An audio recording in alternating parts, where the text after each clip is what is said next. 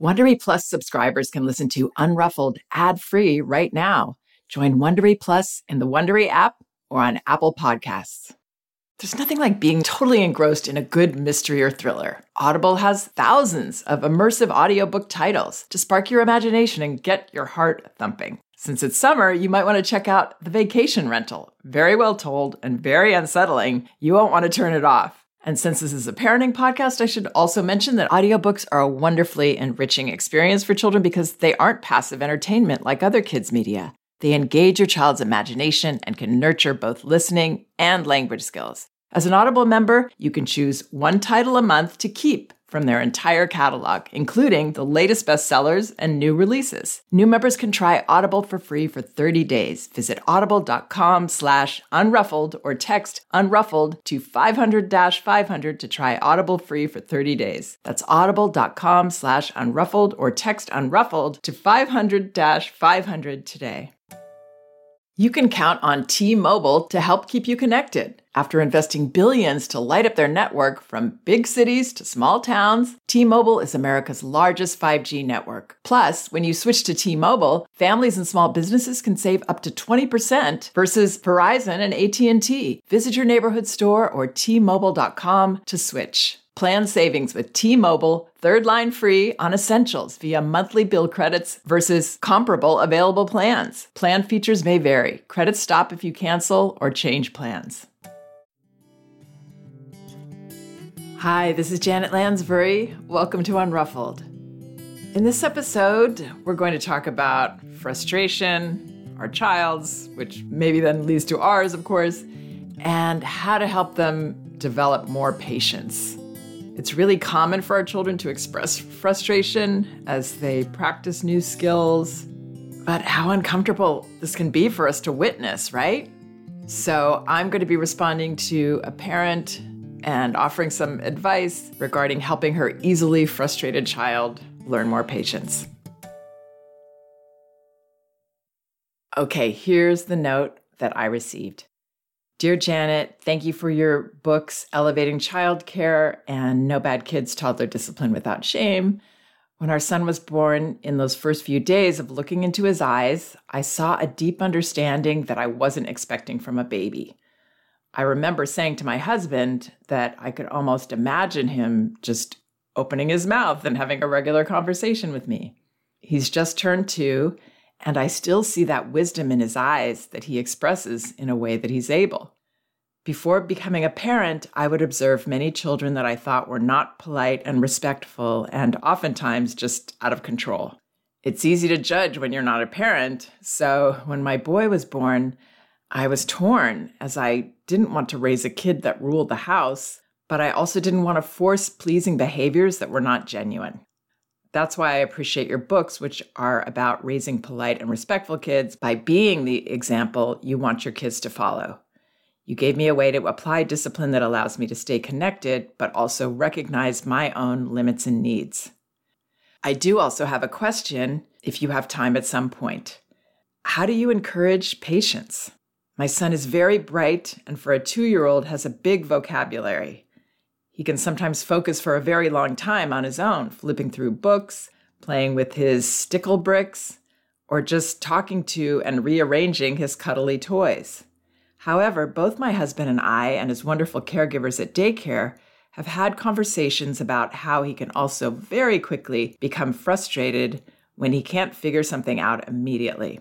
Blowing bubbles himself, clipping something together, opening a box. He immediately starts crying, whining, even though he has the words to express what's bothering him, and he often throws the object. I respond by saying, "You're frustrated, but some things are hard to figure out. You have to focus. But I can't let you throw your toys. I'm going to take it away. Next time, let me know if you're stuck. You can ask me for help." At daycare, they encourage waiting and to not be too quick to jump to respond to him. He is currently an only child, although there is a second on the way. If there's any better language or behavior I can use to help him foster patience, I would greatly appreciate your input, as it would be helpful as we add a new member to the family. With this new arrival, I'm very excited to start using your childcare philosophy from day one. Okay, so to help children when they have this low threshold for frustration, I recommend doing actually the same thing that I recommend in many situations. In fact, if you listen to my other podcasts, you probably notice that there's a thread running through all of them that I've experienced in my work with parents as the most important message that we need to keep reminding ourselves of because it's a huge challenge. And that is just letting the feelings be, allowing our children to experience whatever they're feeling, not trying to fix it or change it or shorten it even, or control it in any way. We're going to help them control their behaviors, obviously, but not the feelings themselves. And really, this is just trusting children to have these naturally uncomfortable experiences, particularly these age-appropriate uncomfortable experiences. In this case, when this boy is, let's say, trying to blow the bubbles and it isn't working for him, and he flips out, well, first he starts crying and whining, "I can't do it." So rather than say something there, I'd consider just letting that be what it is. He's expressing his feeling beautifully right there. And then if he throws the thing down, well, first of all, we want to generally not give our children access to unsafe objects that could hurt them if they throw them. Still, we obviously don't want him throwing stuff. But the throwing, in a way, it's very similar to, well, even if he wasn't throwing, just expressing this feeling, it's very similar to a writer who's frustrated. And in the old days, we used to write on a typewriter. We rip the page out of the typewriter, crumple it up, throw it into the trash can, just getting that frustration out. And what happens when we get that frustration out is we open up something. We open up that space again where we can come back and approach the challenge again. Or sometimes we might let it go and move on to something else. But oftentimes we let go, we clear that feeling. Okay, this is really hard, we might say to ourselves. And then we give it a minute and we've started again. Well, children do this too. But what can happen is, as parents, we tend to get caught up in it. We get caught up in wanting to teach them how to do this better or to fix it for them because we're uncomfortable and we're maybe riding this wave with them and we just want it to stop. It doesn't feel comfortable to us either. So it can help us to get off of that wave, be the anchor instead, and separate ourselves from the feelings. These aren't our feelings, and it's very safe and very positive for a child to experience them. If we're frustrated about something and let's say our loved one or a friend says something like, "Well, you just focus a little harder. If you just try a little more, you'll get this." Or, "Here, I can help you." That's not really what we want, right? We don't want to be told we should work harder or have this other person do it for me. I want to do it myself. I really do. I just want you to let me be upset for a minute because this is part of my process. That's all I want. See me, acknowledge that I'm upset and that I have a right to be. One of the reasons that I'm comfortable working with parents and toddlers is that, as you've probably heard me say on this podcast, I very much relate to the way toddlers feel. A part of me must have gotten emotionally stuck in those years somehow. And I think we can all relate because toddlerhood is a time when our hearts are on our sleeves. Our feelings are out there and all over the place. It's a very healthy time, actually. So while it's totally well-meaning, obviously very well-meaning in this parent's case, it can be a little annoying when we just want to say that we're frustrated and people aren't comfortable. They want to fix it for us or tell us that we should just do it this way. We've chosen this challenge that we're taking on for a reason because we want to be able to do it. And that's a little bit what this mother's doing so lovingly. And it's so understandable that she wants to do this. But this is more her own concern that she's bringing up when she says, "You're frustrated, but some things are hard to figure out." The message a child can receive there is, you're frustrated, but you shouldn't feel frustrated because you should know that some things are just hard to figure out. And that's just the way life is. So you don't need to feel what you're feeling.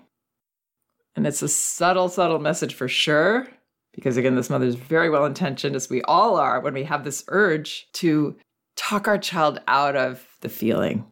Well, everybody I know, and certainly I have the urge to say something like that. But what it does is invalidates it. You shouldn't be frustrated. You have to focus. You have to focus. This is how you can do better. So I really hope this doesn't sound like I'm criticizing this parent, because that is the last thing that I intend. Her examples sound intuitive to me. That's why I chose this to respond to on this podcast, because this is what I and perhaps many of us would naturally reflexively say.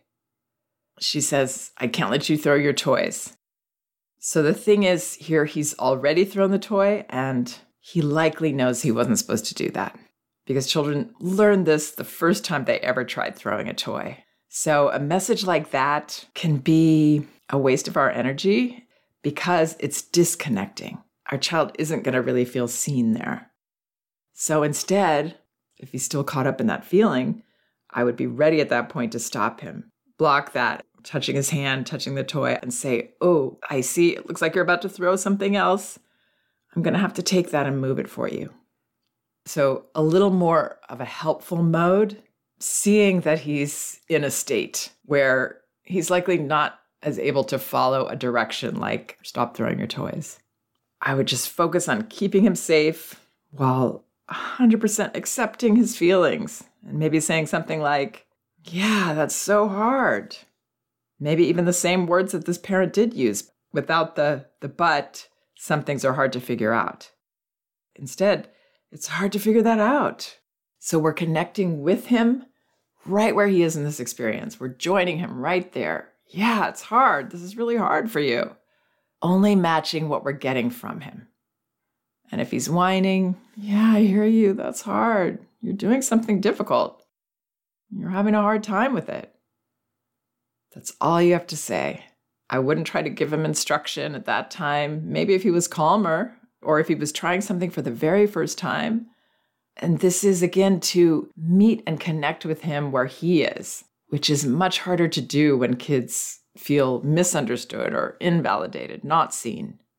Instead, all they need is just to vent and clear the feeling so that they can move on and achieve what they're trying to achieve, or get closer to it, or decide to give up. That kind of needs to be okay with us too. We really don't need to fear these feelings. These feelings are healthy. Most of us think a lot about our family's future. That's part of the job, right? And I'm sure you've heard that annoying piece of advice that says, don't buy that latte, invest instead. Well, we went for it a couple of years ago and opened a Robinhood account. To be honest, my husband wanted to cut down on coffee anyway. But you know what? Whatever your goals are, Robinhood could help your family build a better financial future. Investing a small amount now could make a big difference 30 years down the road. It's nice to be in the driver's seat and have autonomy when making investments, which is easy to do with Robinhood. Download the Robinhood app or visit Robinhood.com to start building a better financial future. That's Robinhood.com, or download the app now to learn more. Of course, investing involves risk, and loss of principal is possible. Returns are not guaranteed. Other fees may apply. Robinhood Financial, LLC, member SIPC, is a registered broker-dealer. The Angie's List you know and trust is now Angie, and we're so much more than just a list. We still connect you with top local pros and show you ratings and reviews, but now we also let you compare upfront prices on hundreds of projects and book a service instantly. We can even handle the rest of your project from start to finish. So remember, Angie's List is now Angie, and we're here to get your job done right. Get started at Angie.com. That's ANGI, or download the app today. The rest of what this mother says in the moment is, next time, let me know. If you're stuck, you can ask me for help. Again, what this is saying, though, and this mother doesn't mean it at all that way, but what it's saying to the child is, it's not okay for you to whine about this or cry about this. That's not what you should be doing. You should be asking me for help instead. reasonable things, right? That make sense. Very reasonable. Ask someone for help. But the thing is, the emotions are not reasonable. They're just impulses. They pass through us. They just flow out. And at this age, they're very, very good at flowing out. So it's a positive thing. We don't have to try to make him act reasonably about emotions. And we don't need to teach him patience. They learn this through our modeling. They learn this through the self-control that they gradually develop, their executive function. But even as adults, we go through periods and have emotional times where we don't feel as patient. And that's okay, right? Children are encouraged to be more patient, mostly by being able to follow their own interests. And it sounds like this parent is doing that brilliantly, allowing him to flip through the books, play with his bricks, letting him choose. When he's playing for a very long time on his own, he's showing that he has a lot of patience in all of these activities. Patience doesn't mean, especially at this age, or even for me as an adult, it doesn't mean that we don't flip out when it's not going our way. It means that when we do flip out, we eventually get back to feeling better, feeling calmer, feeling like we released something we needed to release. That's still patience. It's patience with some feelings around it, some messy feelings that come out, but it's still patience. So we can trust children's process. We'll never go wrong trusting our child's process. And then if they ask for help, doing the most minimal thing. I probably wouldn't help at all if a child didn't ask me, but if a child asks, the way I help can sometimes look like I'm just giving moral support, and that's often all that they really need or want. So first of all, I always say yes to help. Can you help? Yes, I come closer. What are you doing? I'm trying to blow this bubble. Oh, wow. Let's see how you're doing it. Maybe you could move that wand a little closer to your mouth. So we're letting him try. We're keeping this very slow and gradual on our part, not rushing. And most importantly, being calm ourselves, trying not to get anxious, which we can do when we practice trust, knowing that this is safe for him to experience. When we're anxious, it's almost impossible to be patient in a situation like this one. Instead, we're feeling maybe like, oh no, he's going to explode. I better help so he doesn't. And if we think about it, that's actually how we are modeling and therefore encouraging less patience. So being calm, being patient, not worrying, allowing a child to be in this process, not jumping our child to the finish line or jumping there ourselves in our mentality. And then maybe we notice because we're open, we're not in a rush, we're trusting that it's okay for him to feel uncomfortable here. We notice that it's more like he's kind of spit blowing instead of slow blowing, the kind that works. Blowing bubbles is really hard. I remember that being a hard skill for my kids to learn. It does take calmness and it takes finesse. Maybe there's something else we can say there, like, maybe if you put your mouth like this and showing him. So we're talking him through it, trying to do the most minimal thing to allow him to do more, which means learn more and accomplish more. The more he does, the more confidence he has the next time. So we're still helping, but helping doesn't mean we do it for him. Helping means that we trust him and we're there to support him and pay attention, but not to expect or meet a certain outcome. What we'll notice if we're really there with our child and not jumping ahead, sometimes we'll notice that our child actually loses interest. And what's interesting is I notice sometimes that parents in my classes, they'll be staying engaged in the task after the child has already moved on. The child has dropped that and is on to something else. Trust that. The tendency many of us have is to jump ahead of our child and try to get them back into the experience. Okay, come on, let's finish. We didn't blow the bubble yet. Here, maybe try this. I've seen this happen a lot, and I understand it because a part of me still feels that right along with the parents. That's when we're getting caught up in the goal rather than just being there to support our child with what our child is interested in doing, meeting them where they are, not where we want them to be. So if he puts the wand down and starts going to something else, we don't have to try to keep him doing this. Let it go. And that encourages patience, because patience is about being in a process. And children naturally do this. They're very inspiring this way. They don't go for the gold. They're very interested in the process of it. And we're often the ones who teach them that they have to get the goal and that there's nothing to enjoy about the process. It's only good if you're able to do it correctly. If we're aware of that difference in the way that we as adults often think from the way children do, we won't need to influence our child that way. And instead, we can encourage them to be as process-oriented as they naturally are. They have this gift. And if they can hold on to that even a little throughout life, they're going to achieve a lot more than a person that feels that they're failing unless they get to the end goal, which is most of us. So that is developing patience. And they're probably going to be a lot happier too.